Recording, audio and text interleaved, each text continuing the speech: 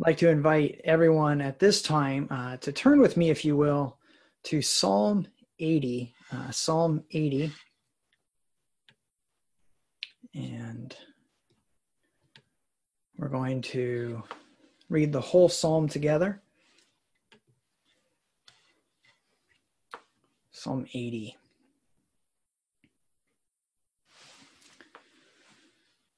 Beloved saints, this is God's word for us this morning, that we might know him better, cling to him closer, and trust in him more. And so let us give our attention to the reading of it. To the choir master, according to the lilies, a testimony of Asaph, a psalm. Give ear, O shepherd of Israel, you who lead Joseph like a flock. You who are enthroned upon the cherubim, shine forth before Ephraim and Benjamin and Manasseh. Stir up your might and come to save us. Restore us, O God. Let your face shine, that we may be saved. O Lord God of hosts, how long will you be angry with your people's prayers? You have fed them with the bread of tears, and you have given them tears to drink in full measure. You make us an object of contention for our neighbors, and our enemies laugh among themselves. Restore us, O God of hosts. Let your face shine, that we may be saved. You brought out a vine out of Egypt. You drove out the nations and planted it. You cleared the ground for it. It took deep root and filled the land. The mountains were covered with its shade, the mighty cedars with its branches. It sent out its branches to the sea and its shoots to the river. Why then have you broken down its walls, so that all who pass along the way may pluck its fruit? The boar from the forest ravages it, and all that move in the field feed on it. Turn again, O God of hosts. Look down from heaven and see. Have regard for this vine, the stalk that your right hand planted. And for the son, whom you made strong for yourself. They have burned it with fire. They have cut it down. May they perish at the rebuke of your face. But let your hand be on the man of your right hand, the Son of Man whom you have made strong for yourself, that we shall not turn back from you. Give us life, and we will call upon your name. Restore us, O Lord God of hosts. Let your face shine, that we may be saved. Let us pray and ask God to be with us as we spend time in his word this morning. Our gracious God, you who dwell within the pages of your word, we come. We come eager to know you, that you might increase our faith, that we might learn to trust you more, and that we would know what it is to surrender our pride, our self-assurance, and that we would learn to rest upon you, to trust in you. Help us to do that even this morning as we look into your word. In this beautiful psalm we pray. Amen. When you read the accounts of the crucifixion that the Gospels have of Jesus, his horrific death at Calvary, you can't help but wonder, how did we get here? When you understand who Jesus is, the eternal God, uncreated, eternal, no beginning, perfect in power, infinitely glorious, holy, righteous, without sin or blemish or stain.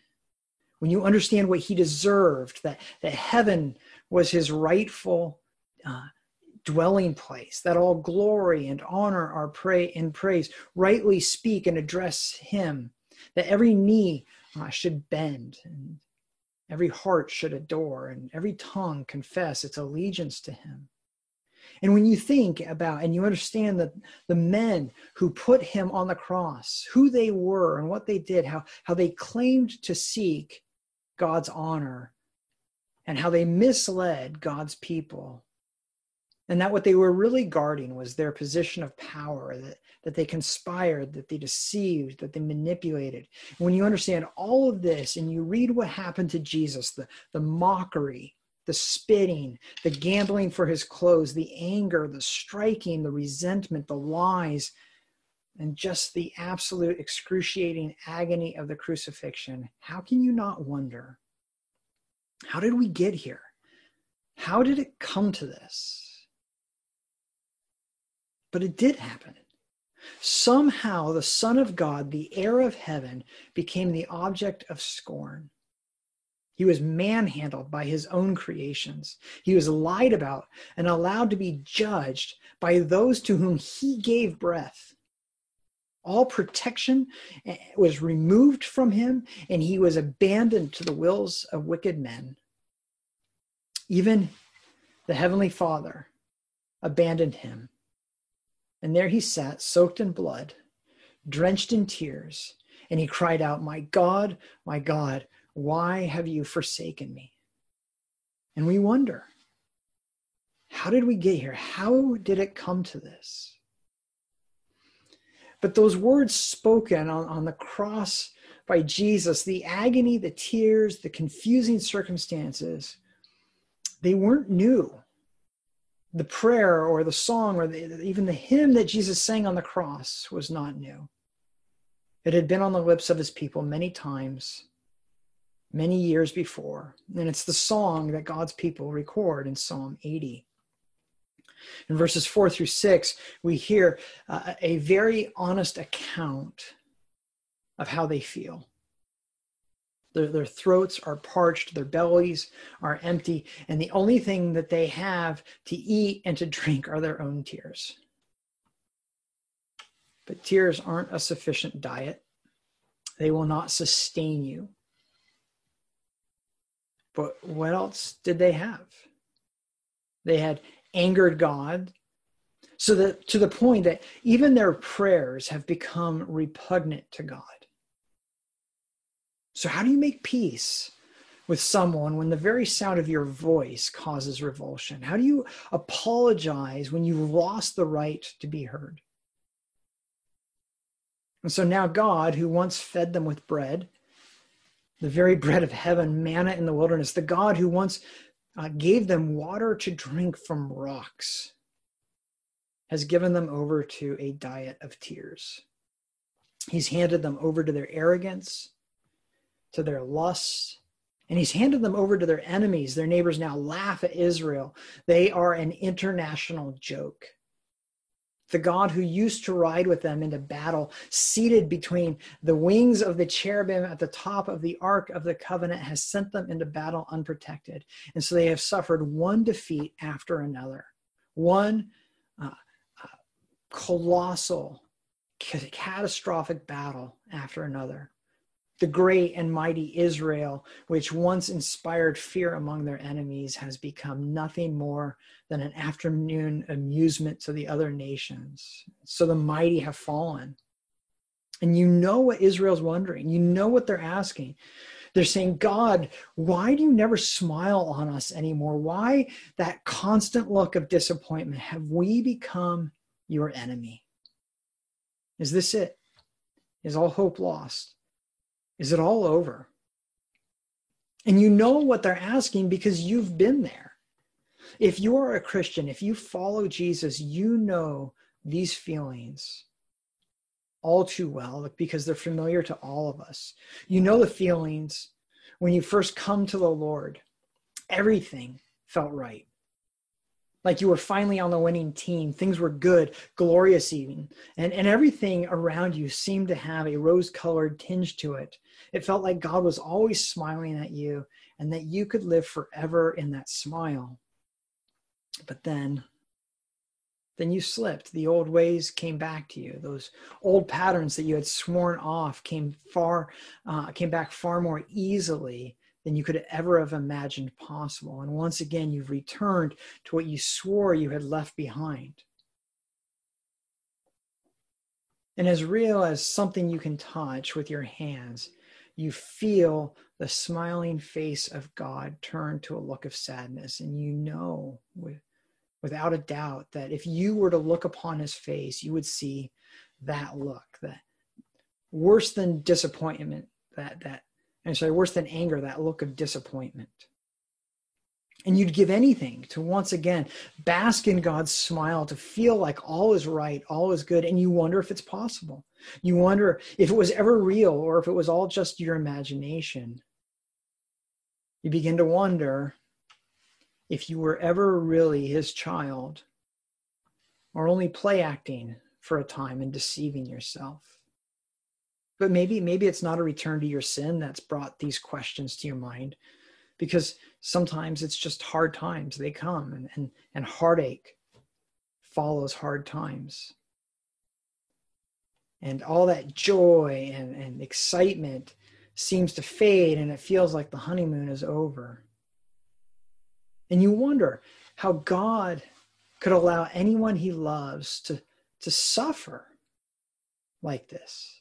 You begin to wonder if he really does love you, if he ever loved you, or if it was just your imagination. So whether it's sin or a trial and hard times, the result is the same. You ask God, why do you never smile on me anymore? Why that constant look of sadness or disappointment? Have I become your enemy? Is this it? Is all hope lost? Is it over? If you've ever felt like that, then Psalm 80 is for you.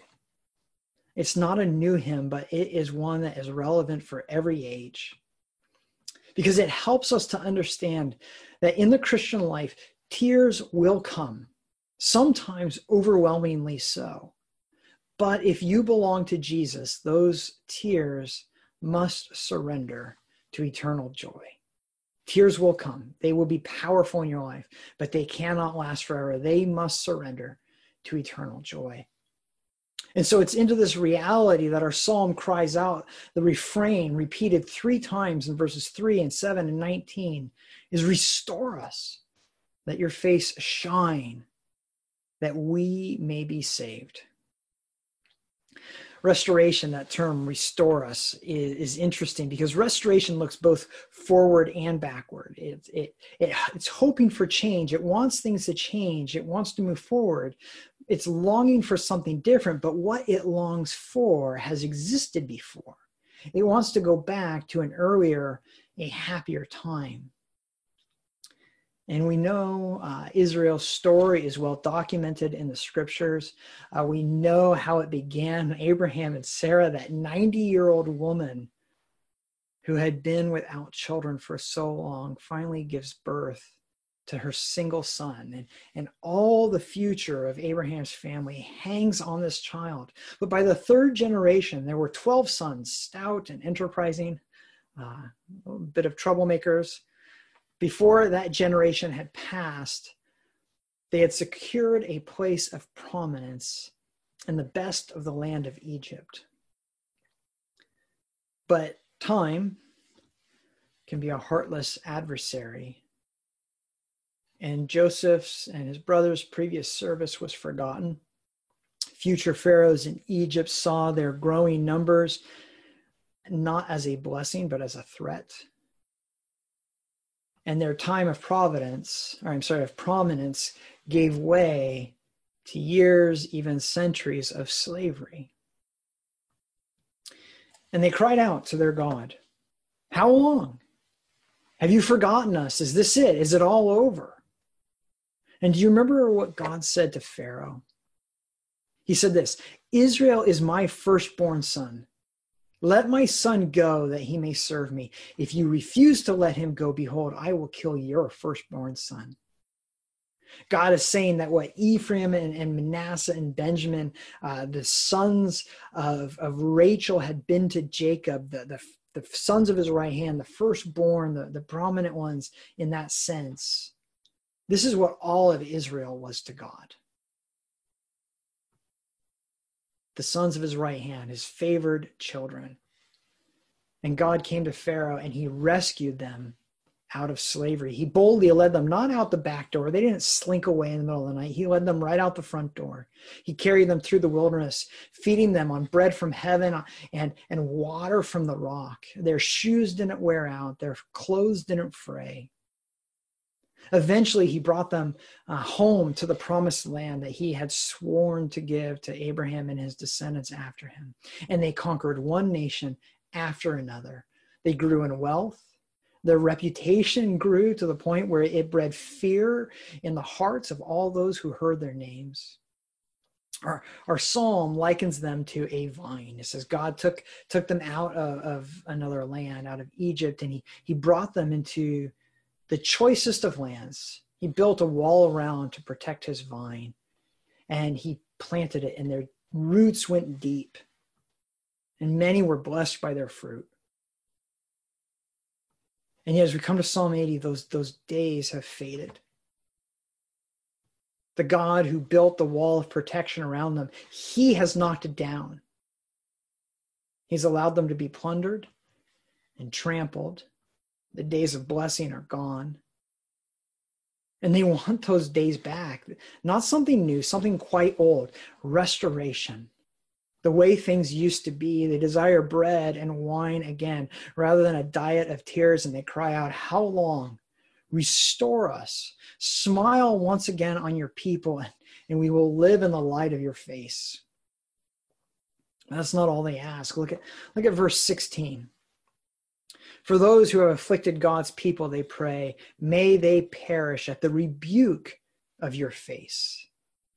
Israel is saying, smile on us and frown on them.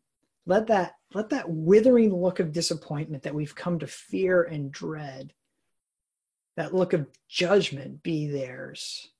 May they know what it means to stand under your reproachful gaze. The gaze of the God who created all things, whose judgments are perfect and just. See, there's no true judgment. There's no true salvation without judgment. For God to save his people, he has to judge his enemies. The two go hand in hand. You can't truly have salvation without judgment. And so while God's judgment on his enemies is not the primary theme of the psalm, neither is it absent. It has to remain. We have to see that. And that might help us to understand the great mystery with which we started this morning, the quest to make sense out of Jesus' suffering at the hand of sinful man. Why? Why did Jesus have to leave the protection of heaven? Why did the God of glory have to enter into his creation? Why did the almighty ruler of all allow himself to suffer affliction, ridicule, mockery, and scorn? Why did he let wicked men lie about him? And why did he let their judgment stand? Why did the God of life allow death to consume him?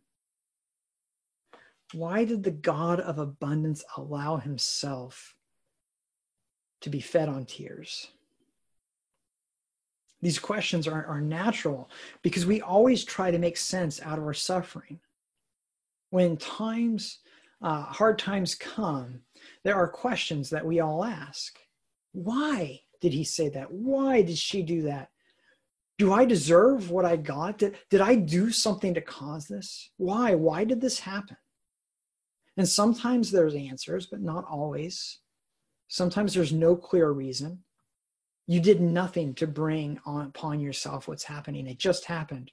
Or someone hurt you not because you messed up, but because they're sinful and they failed you.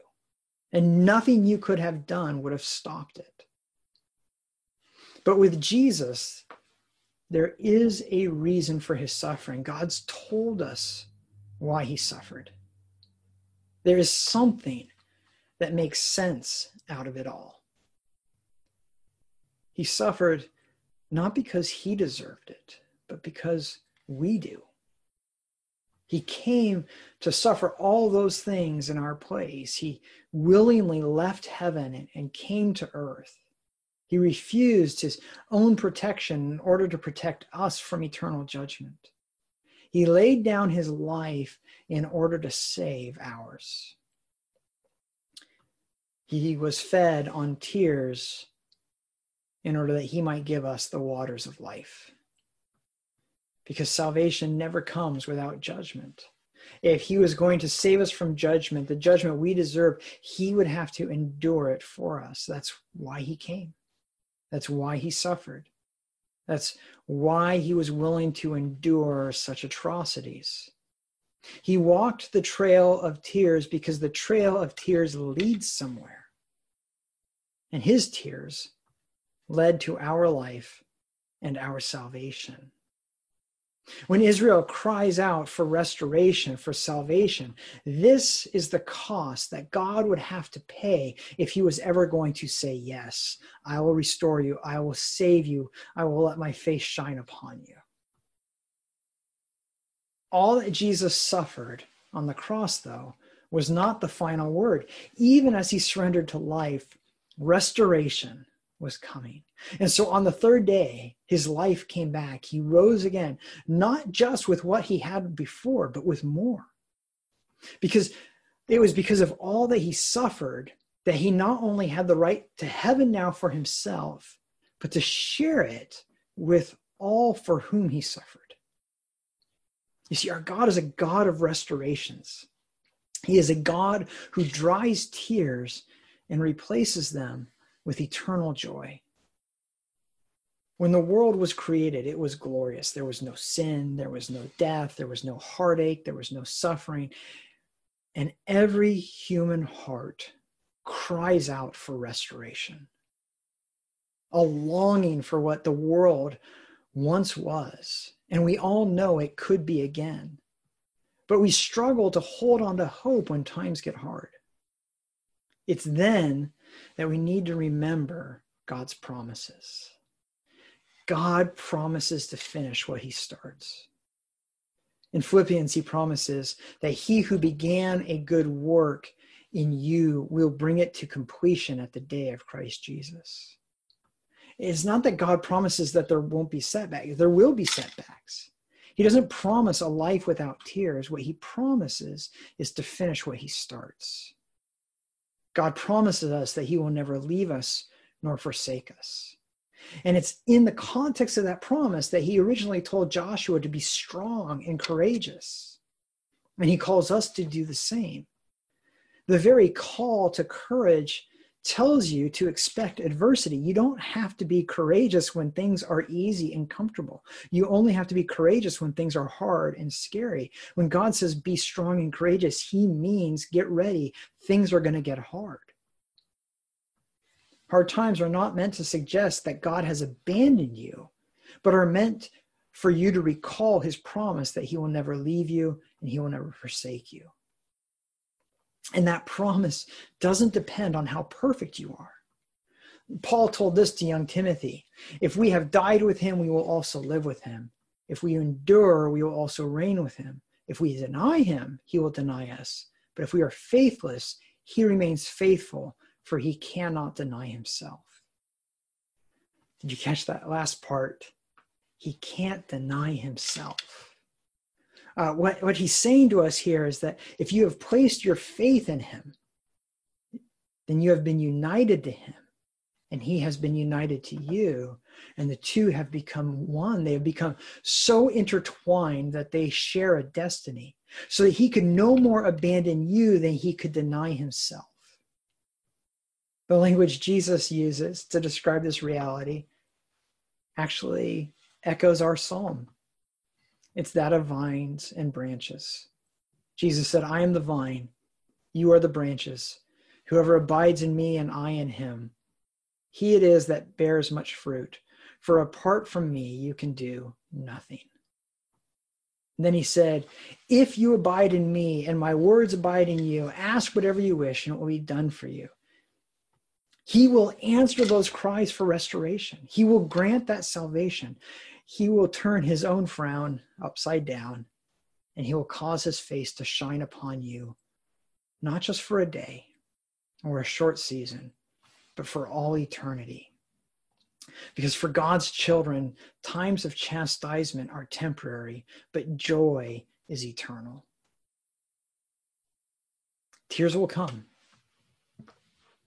sometimes overwhelmingly so.